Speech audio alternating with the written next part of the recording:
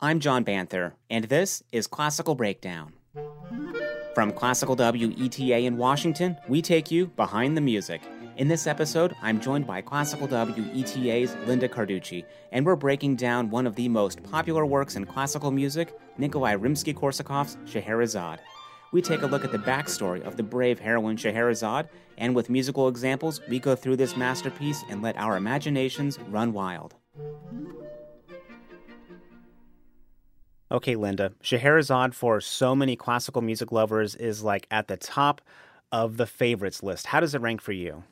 I consider it to be one of the more exciting of symphonic poems, and I know it's technically designed as a symphonic suite, but it is in the form and the tradition of a symphonic poem, which is an orchestral work that illustrates or evokes a literary source or a painting or a poem or sometimes a person.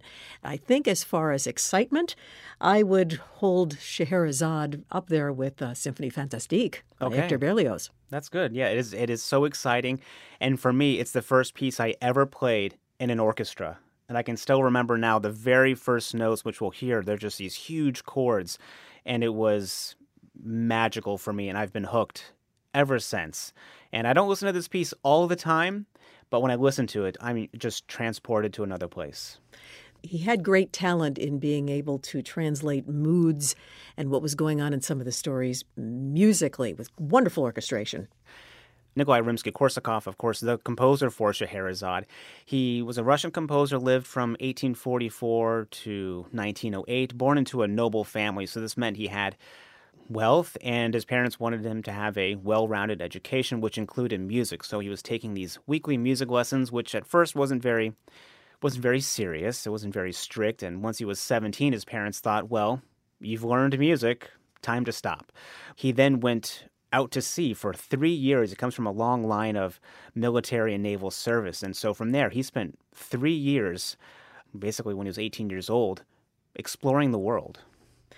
Yeah, and what I think is fascinating about Rimsky-Korsakov is we can look at him as being a conservative Russian composer because he came from the Romantic era, the Russian Empire, when actually he had some very inventive ideas in his music. He expanded the things that Tchaikovsky was doing, and he himself had some sympathies for the Russian Revolution. So here was an inventive mind. So what's the actual backstory of Scheherazade? It's a collection, actually. It's a collection of stories, but overall, these stories is a framing device. Framing device is a literary device whereby there is an opening story, and the characters within the opening story discuss further stories, internal stories, and that's exactly what Scheherazade is. So we have a sultan who was somewhat of a tyrant. He was convinced that all women were unfaithful. He had had some experience in his own marriage and also his brother's marriage. He came to the conclusion that women were unfaithful, and so he would marry women and then kill them the following night. Yeah. Well, Scheherazade was clever. She was a woman who thought, well, I will marry this sultan, but I will tell him a different story every night that didn't have an ending. It had a cliffhanger so that the following morning he would not be interested in killing me. He would have no incentive to do so because he really wanted to find out where the story concluded or where else it was going to go. She was very clever that way. So within this framing story are these 1001 Nights, these stories that she told her husband. And so it wasn't until the 18th century that it was translated to English, and it was extremely popular because this was a part of the world that was unknown to the world outside of it, and people were enthralled. It was somehow magical and just so otherworldly, and it captivated readers, writers, and composers like Rimsky-Korsakov, who wrote this and premiered it in 1888. And we have 4 movements, and the 4 movements have titles to them, but we're not actually looking at super specific stories here, are we? These are kind of just general scenes, and the listener has to fill in all of the maybe blanks. Yes, these are general impressions that Rimsky-Korsakov received from these 1001 Nights. But very cleverly, he puts this framing idea in the music itself. So if we have the framing story as Scheherazade reading or telling her husband, the Sultan, a story every evening, Rimsky-Korsakov does a very similar thing of that in the music. So what he will do is keep reminding us, sometimes at the beginning of these movements, not always at the beginning, but sometimes, here is Scheherazade again. Here's the Scheherazade theme. Remember, she's the one that's telling this story. And we will hear a theme, too, of the Sultan. So it's a very clever way to integrate the framing story and remind all of us what's going on. And although these are general scenes, I'm definitely going to be filling in how I'm really seeing this, because in my mind it's just, maybe I have an imagination of a 5-year-old. I'm just always kind of dreaming and thinking about these things. So I have a lot of opinions on as to what is what, but exactly right. We have these two big themes of the Sultan and of Scheherazade that are very explicit or very subtle throughout. And right from the opening movement, called The Sea and Sinbad's Ship, we get this opening, which is also the theme of the Sultan.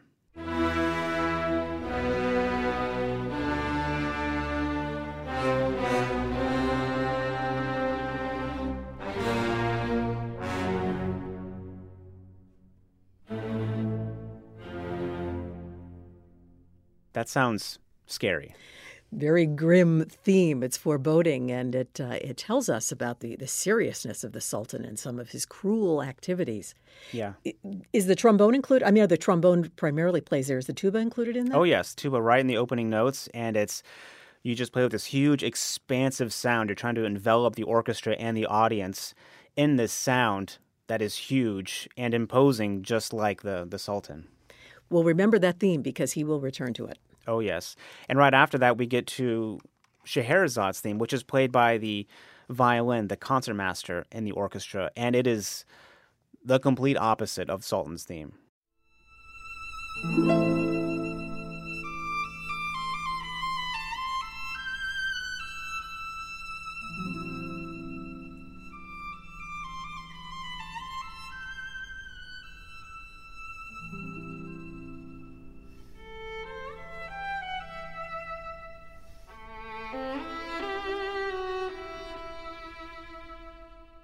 It's so sweet and it's delicate. I wouldn't say it's vulnerable. It's confident and it's there, but it is still very, very delicate. Yes, and sensuous. What I think is interesting about Nikolai Rimsky-Korsakov, he brought the two of them right up front at the beginning. You know, he gives you the grim Sultan, serious Sultan, followed almost immediately by that tender, sensuous theme to show you the contrast between the two people who are the main characters here and who are what's going on, what the story is. And this movement, The Sea and Sinbad's Ship, so far we've had the two big themes, and we're not in the story yet, in my opinion, of The Sea and Sinbad's Ship, but from her solo on the violin, it goes right into this completely different scene. Perhaps we have this sailor on the ship overlooking the waters, and he has binoculars and he's looking for land.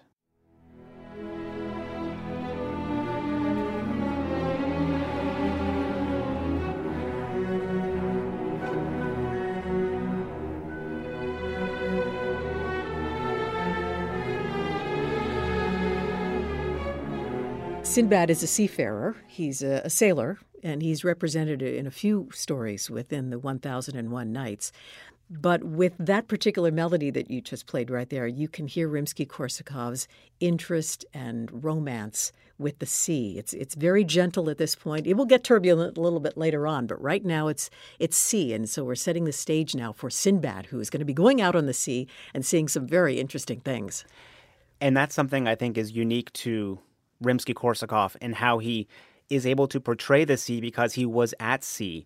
In the low strings in that example, you hear it kind of going up and then coming down. It's not sharp.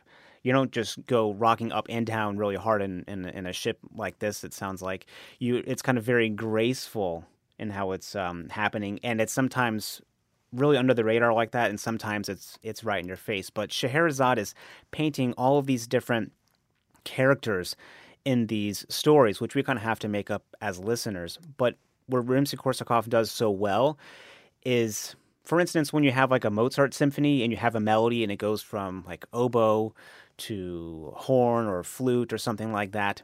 It sounds like it's all kind of the same thing. It sounds very homogenous, but with Rimsky-Korsakov in this, the sounds are so strikingly different. These are totally different characters, although sometimes they're even playing the same line.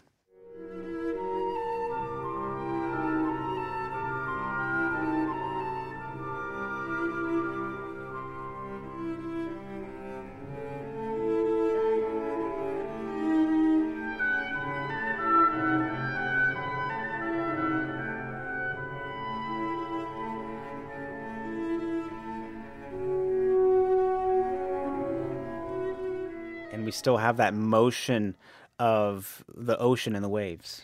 Yes, and with the horns, too, we can hear these little fragments of the Sultan's theme coming in, but sort of in a gentle way. Sultan's theme is often just, it's right below the surface. It's like she's telling these stories and we're so enraptured by them, but that's right, just below the surface, there's that reminder, if this story doesn't go well for you, if it's not told well, if it's not exciting enough, then it's your last story.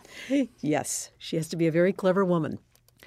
And the violin kind of is returning, and it's kind of dancing.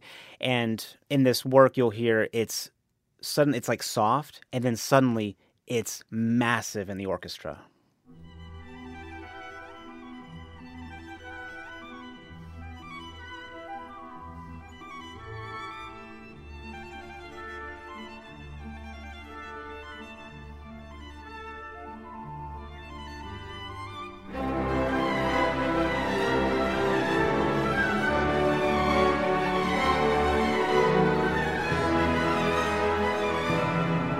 It's the changing moods of the water, of the sea. You know, one moment it's placid and idyllic, as we were hearing before, and then next thing you know, it will whip up with the wind to turbulence. And I think that he's showing that so well in that movement.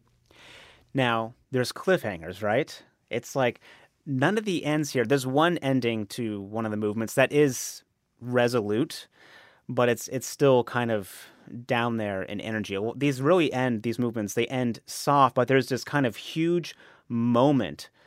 And then there's like a minute of kind of winding down. And so we have this huge moment here in the sea and Sinbad's ship towards the end. And it's like there's this conclusion that goes unresolved. And she's been telling this story all night. And now it's the daybreak is starting.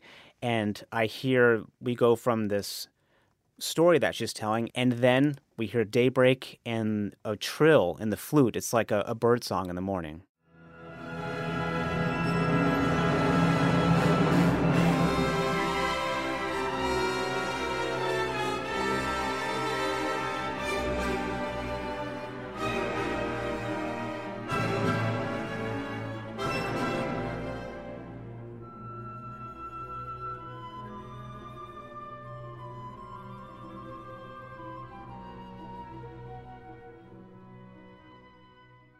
It's so subtle, but in my mind, that's what I hear. It's like, oh, and then this happened, and then, oh, what do you know? The sun's coming up. Yeah. And then it ends, like a lot of the movements, it just ends very, very soft. Maybe like relief that it's like, well, I get another day. He'll let me live to tell the end of this story. Yes, and the suspense that the Sultan may have had is also reflected in that music. Yes. So the sea and Sinbad's ship, a lot of characters told there. It's all kind of up to me and you, the listeners, to figure out what it means. And I'd say listen to it a lot of times because it's like watching a great movie. You catch something new every time. And maybe you thought an instrument was a certain kind of character, and then maybe after the fourth or fifth listen, you realize, well, maybe there's something different about that one. Yes, and nowadays in our culture we have visual ways to experience things with music, but back then there was not as much visual. So in music he was portraying, for example, Sinbad's adventures with the strange birds he would see while he was out on the ocean and the strange fish. And in fact, he lands on an island that is the back of a whale. So we have to sort of, as you say, see this in our imagination by the music. And back then, you had to see it live. We don't have Spotify, and they didn't have all of that. So we get to the second movement, the story of the Calendar Prince. And within the 1001 Night, stories and saga, there's several of these calendar princes. So again, it's very general here, but it's someone who, although a prince, faced a lot of adventure or battles, or they had a very exciting life. It wasn't a prince just living in a castle doing nothing. Yes, and by legend, a calendar prince is someone who was a prince but now has become a wanderer and a wandering mystic in some stories. For whatever reason, lost his position as a royal and Okay. is not living in luxury, but now is wandering. And as you say, Scheherazade, well, the 1001 Nights that are included within it, mention the calendar prince a couple of times. And so what we're hearing here in this particular movement is almost a compilation or a composite of the various calendar princes that appear. I like that. And I really like the opening to it. This one, again, starts with Scheherazade in the violin, but the way it's posed at the beginning, it's almost like a question. It's now the next night, and they've returned to whatever. I see this kind of grand room with a fire, a very nice, I don't know, ornate couches and art and everything. And Beautiful rug, probably. yes, she's like, where were we? Now, where were we? Where were we going in this story?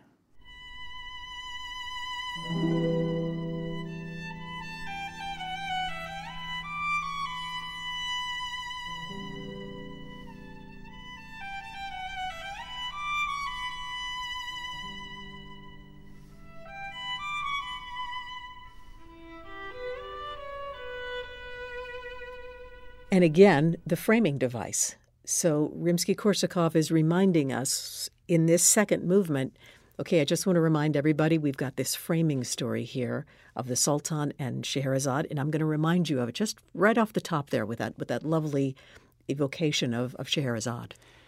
And pretty much almost everyone gets to be a soloist in this work. I mean, basically all of the woodwinds, the brass, everyone has a unique character to display. And one that happens right from the beginning, towards the beginning of this one, of the Calendar Prince, is the bassoon.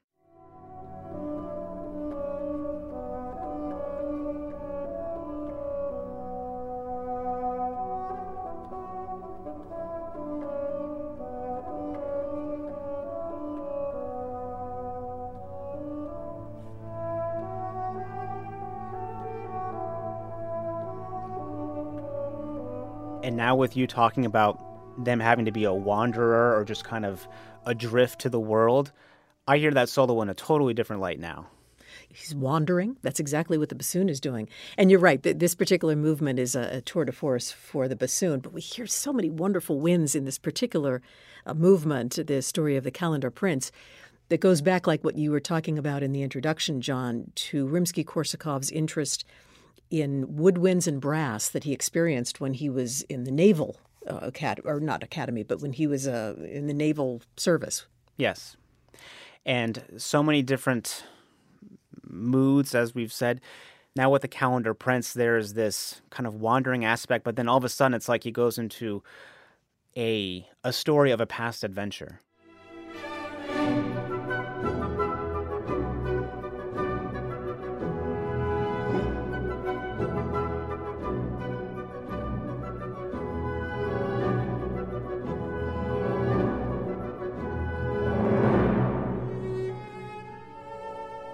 That kind of adventure, I mean, this is from the late 1800s, and you think about today when you watch like Pirates of the Caribbean, and you have that pirate music.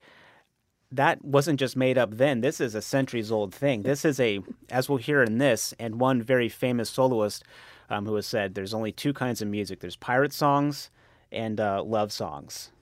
And there's a bit of truth to that, but you get this pirate and sense of adventure in a lot of these movements, but especially this one. Yes, this is the movement where I think we can really start hearing the influence of different cultures' music, maybe moving east a little bit toward the Middle East. I think we get more of a sense of this, a heightened sense of this in the story of the Calendar Prince than even that we got in the first movement with Sinbad. Yeah. And you mentioned trombone already. There's a big moment for the trombone, and just always reminding you this Sultan, the wrath is always pretty close by.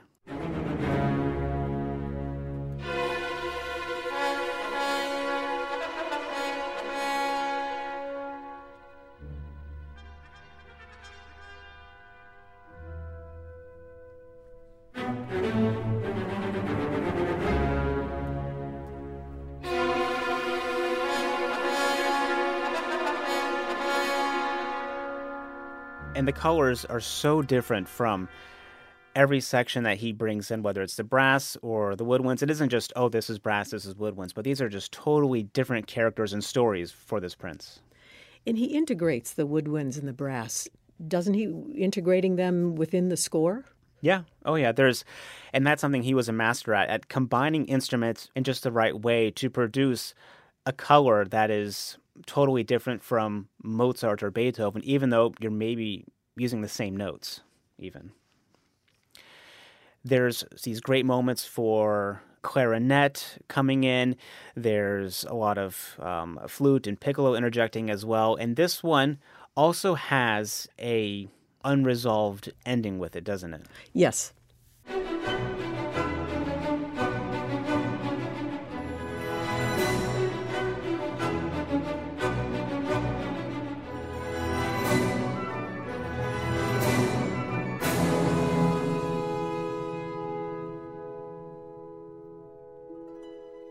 So we had a pastoral sense earlier in this movement with a bassoon depicting the wandering solo calendar prince, but now we're hearing a more jagged rhythm, a little bit more agitation, perhaps representing the Sultan.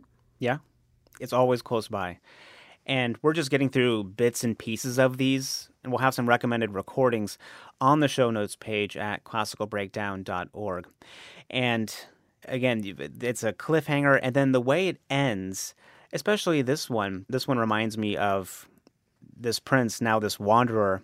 He has kind of finished this story. Maybe he's arriving somewhere that's still kind of desolate, and then out in the distance, there's something very mysterious. Maybe perhaps someone he had even killed, or he thought was killed, and has now come back for some kind of retribution.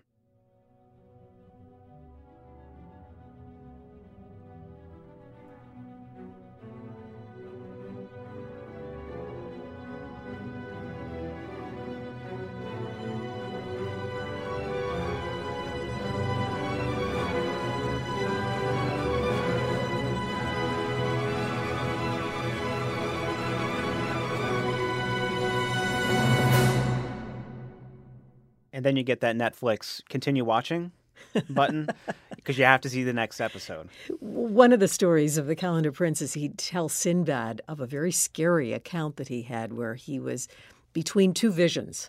On one hand was the vision of a veiled woman, a mystery, who is this woman? And on the other hand was a monstrous genie. So as you say, somebody that he was afraid of. Maybe he's somebody who was killed and returning back to life. Maybe somebody he killed. Oh, I love it. And the next movement is beautiful. It's the prince and the princess, and we'll get to that in just a minute. First, let's take a break. Classical Breakdown is made possible by Classical WETA. Join us for the music anytime, day or night.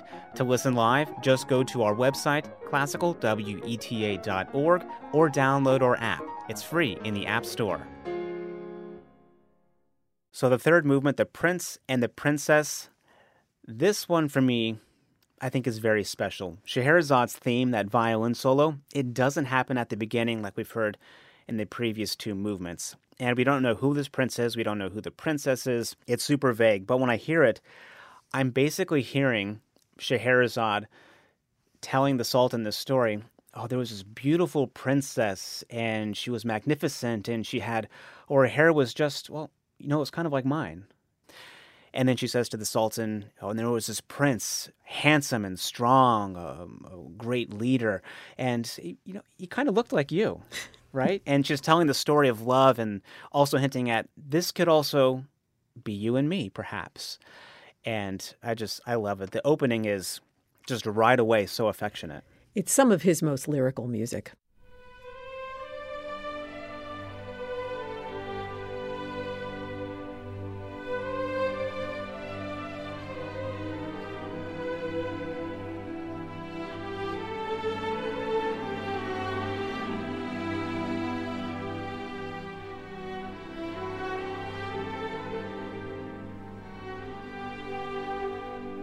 It's also kind of homogeneous. It's just this one kind of line in the strings. Before, we've had a lot of things happening, waves, different colors and timbres, but here it's more even.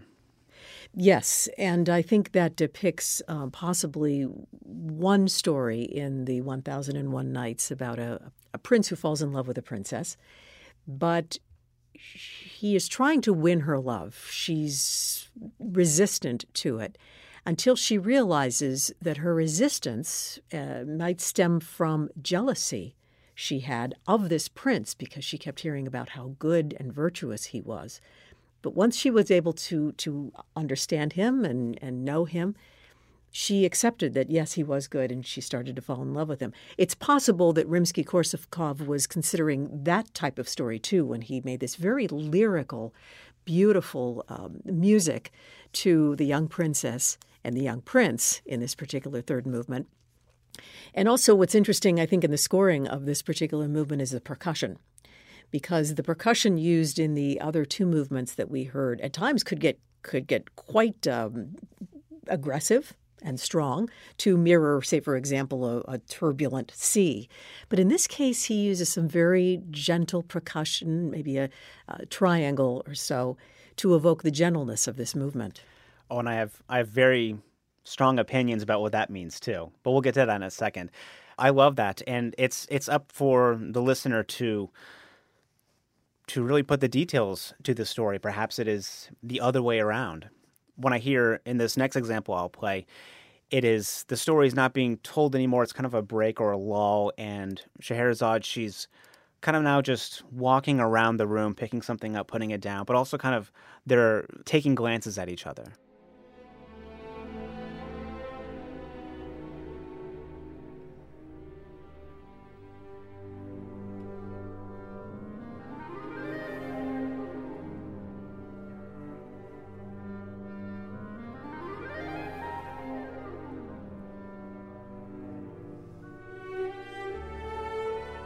It comes back in with this beautiful theme, but I hear that it's so sensuous and just kind of a quick glance at each other, locking eyes. How can you not get chills listening to the clarinet doing that? It's so evocative and very sensual. And again, as you mentioned, this framing device is coming in even in this third movement because Rimsky-Korsakov is reminding us, yes, we're talking about a young princess and a young prince, but also remember that the Sultan is part of this and Scheherazade is still part of this, and she's telling him this story. Oh, yeah. And that the sweeping up and down the clarinet that you love, it comes back at again with like a different instrument, like the flute. But getting to that percussion you were mentioning, to me, this is my opinion, and we can pretend it's the correct opinion for the next 5 minutes, but that is, we have the percussion comes in, and it'll be very clear when I play it for everyone. The story has stopped, and now the Sultan is interjecting, not in the brutish way we've heard so far, but more like, well, wait a second. So they're really in love? They're happy, but aren't they so different? Or how does it work? It's kind of, he's being inquisitive, but not in this authoritative or horrible way he has before.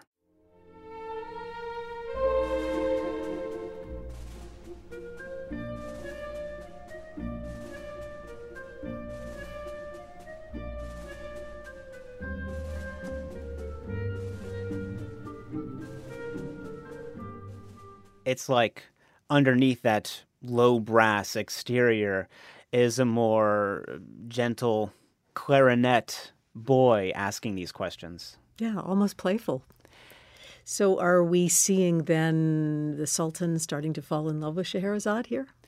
I think he's vulnerable. He's not there yet, but his guard is down. It's definitely a good sign. And what I love her, in my opinion, is the response here that it's very sweeping. It's, oh, yes, they're so in love, they can't keep apart from each other.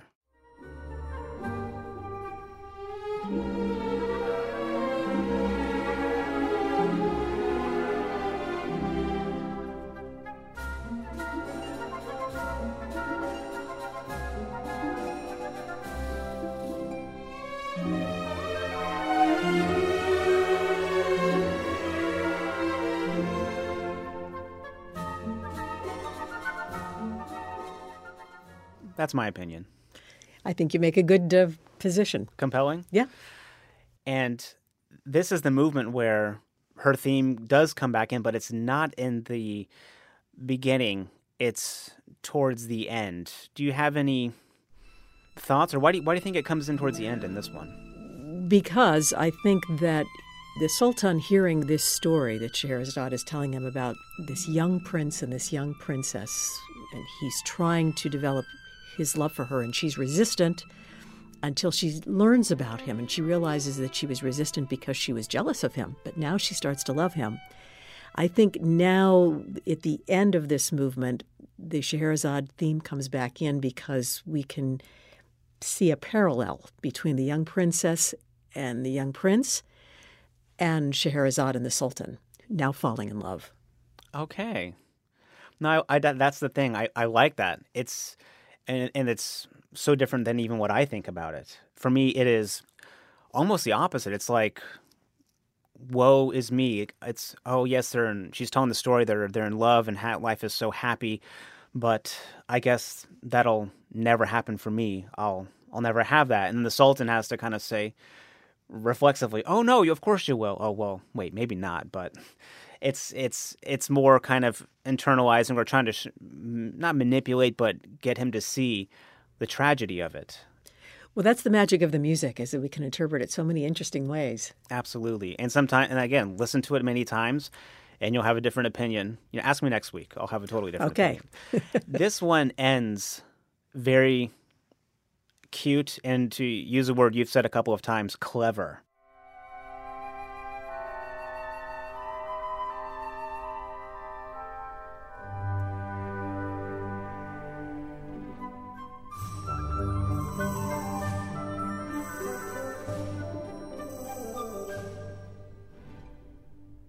It's clever, it's cute, and it's nothing like the other ones in terms of there still could be a cliffhanger here, but it's very resolute. Yeah. It's playful, and it has a resolute, sort of a gentle tone to it. And perhaps he does it also to juxtapose the opening of the next movement, which we can call the Festival at Baghdad, and the shipwreck against a rock surmounted by a bronze warrior, or simply just the shipwreck.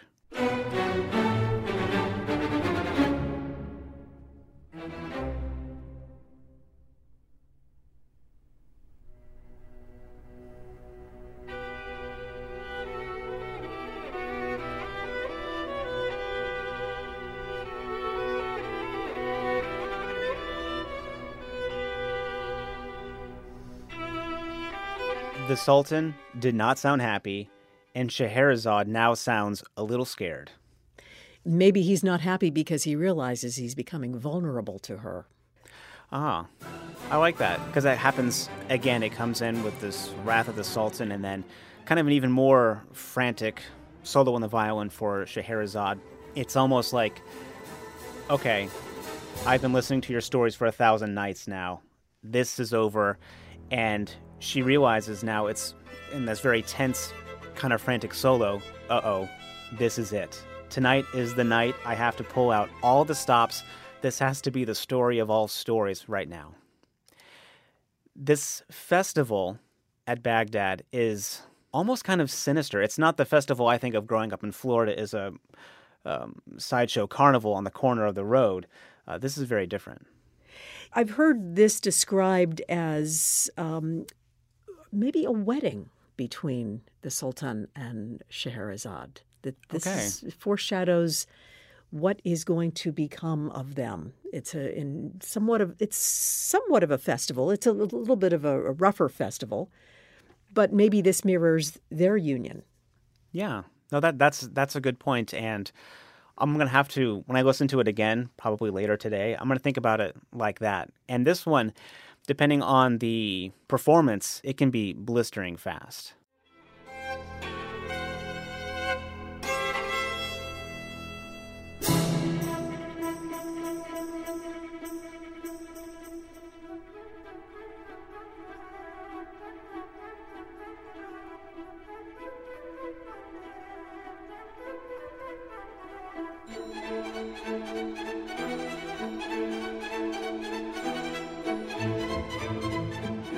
And this is the part of the festival, as you were talking about, that has maybe a little bit of a sinister tone to it. Yeah. And, it continues. The Sultan theme is always there, and it can be swirling. And what he does in this movement as well is juxtapose completely different rhythms. We'll hear one part here. It's kind of hard to explain. It stays in 3, but all of a sudden the tempo goes down by a lot and then jumps back up almost immediately a few seconds later.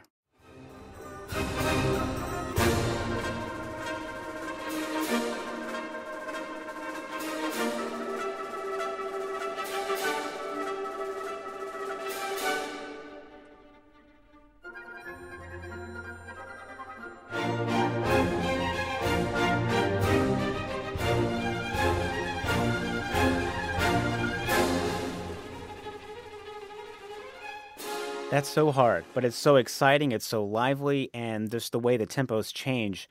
I'm still thinking Pirates of the Caribbean. Yeah, no, yeah, you can definitely tell that in the turbulence of what's going on, and I think the instrumentation that he uses is rather interesting. Sometimes it's not full orchestra. There are times he'll just isolate particular instruments or have maybe 2 groups integrate. But I think the percussion that he uses, particularly in this segment, is so effective.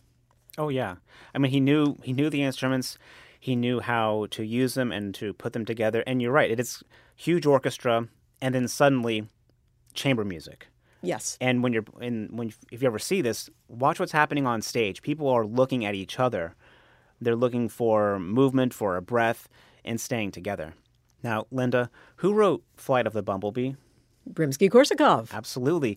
The funny thing is, it's actually Flight of the Bumblebee. It's not that hard.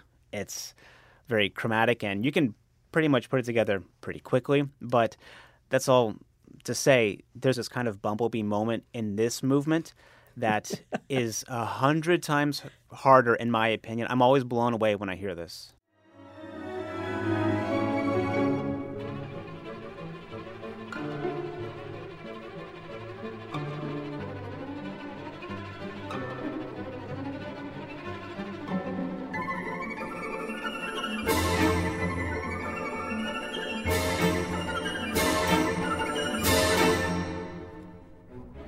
You just have to hold on tight.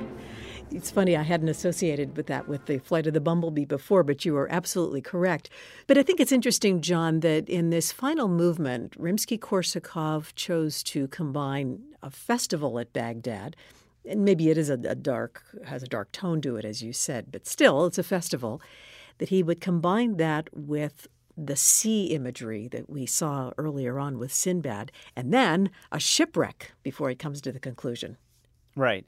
I'm not entirely sure how or why he kind of put these things together, because they are pretty different, a festival and then a shipwreck, and we've got the sea and everything like that. Musically, it's very interesting, but what do you think? Well, I think that maybe those elements which may seem disparate, as you said, evoke a certain thing or a metaphor for the relationship between the Sultan and Scheherazade, because she has his attention now. She's been reading him these stories for 1001 Nights. With the festival, you have sort of a lighter mood, even though there are some darker overtones that you were talking about here. But usually festival is a lighter mood. So maybe now his mood is starting to lighten a bit toward her and realizing that, not all women are in the way that I characterized them before. But still, there's now the imagery of the sea because his emotions are unsure. Now he's becoming unsettled. So now he's determined that maybe he can fall in love with Scheherazade. And so there's a little bit of turbulence in him emotionally when he comes to realize that. So maybe that is a metaphor for the turbulent sea that we will hear in Rimsky-Korsakov's orchestration that culminates with this big chord, this big shipwreck. Maybe that's when he finally has this aha moment that, you know what, I love her and I'm happy. And this shipwreck, it's very obvious. In fact, I believe Rimsky-Korsakov had at one point written into the score, this is the shipwreck on this huge chord, and we'll hear it now. It's like the music stops, and there's this rogue wave that throws this ship into a rock, throwing perhaps the Sultan's heart into a rock, breaking it open, and realizing his love for Scheherazade.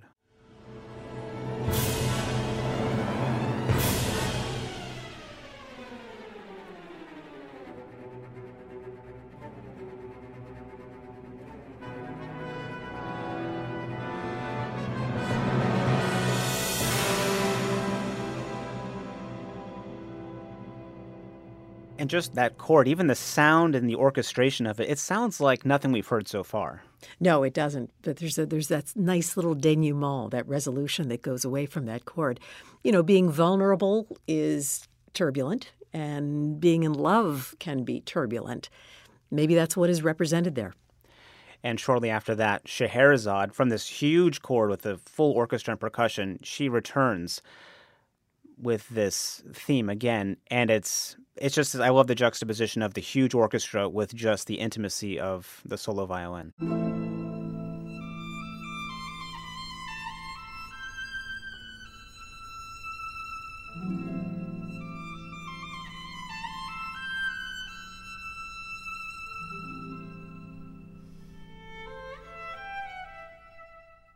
It's her theme, and it's a lot of the same stuff we've heard already, but it sounds different, especially when a soloist, the concertmaster, puts a little more weight, waits a fraction of a second longer to get to each downbeat. It sounds like relief and confidence. Yeah, it's a interpretation of somebody coming to a resolution in their own life. It's a human expression. It's not just an instrument. It's a human expression of somebody coming to terms with something and being resolved and being happy. And as a human, you know, we reach those resolutions in maybe a little bit, some variations here and there, some steps here and there. So it's not a particular metronomic interpretation on the violin. That's the same violin, isn't it? And the same theme that we heard at the very beginning when Rimsky-Korsakov was introducing us to Scheherazade. Oh yeah, it's just the way it can be played so subtly different where you might not even notice it, but it has that effect. And right after this, the Sultan's theme comes back in, and in the opening of the piece, it was terrifying. Here, the notes are mostly the same, but it's very, very gentle, completely different.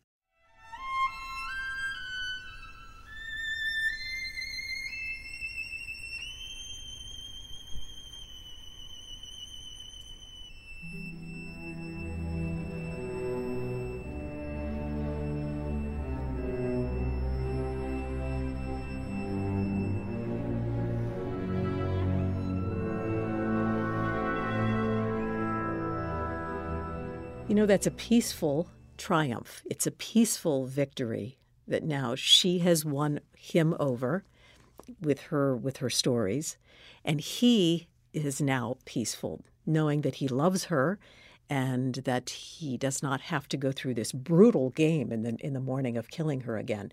So now each of them can rest peacefully. Yes. And the way it ends with the violin just so high. It's such a peaceful ending, but for me, it's also so stressful because especially if you know the violinist and you want everything to go perfect. And it's so high, it's so precarious, but it is one of the most beautiful endings for sure. Isolated, but it's a human ending. It's not just a metronome as we were talking about. It evokes a human peacefulness at the end. It's as if now she can finally sleep. Yes. Easy, sleep easy. Well, that is Rimsky-Korsakov's Scheherazade. It's definitely one of my favorite works, and I've loved exploring it here with you, Linda. Is there anything else that you have for the great Scheherazade? No, I would just like to add that Maurice Ravel was a great admirer of this work of Rimsky-Korsakov. He came a little bit later, of course, and composed an overture called Scheherazade. And then a few years after that, he composed a song cycle, Scheherazade. That's right. I'll put links to those pieces on the show notes page at classicalbreakdown.org. Well, thank you so much, Linda. Thank you for telling me all about Scheherazade. Thank you for your thoughts, because now the next time I hear Scheherazade, I will have all of these thoughts going through my mind, and it will enhance how I hear. Perfect. Thanks for listening to Classical Breakdown. For more information on Scheherazade and this episode, visit the show notes page at classicalbreakdown.org. And if you have any comments or ideas for episodes, send me an email at classicalbreakdown@weta.org. I'm John Banther. Thanks for listening to Classical Breakdown from Classical WETA.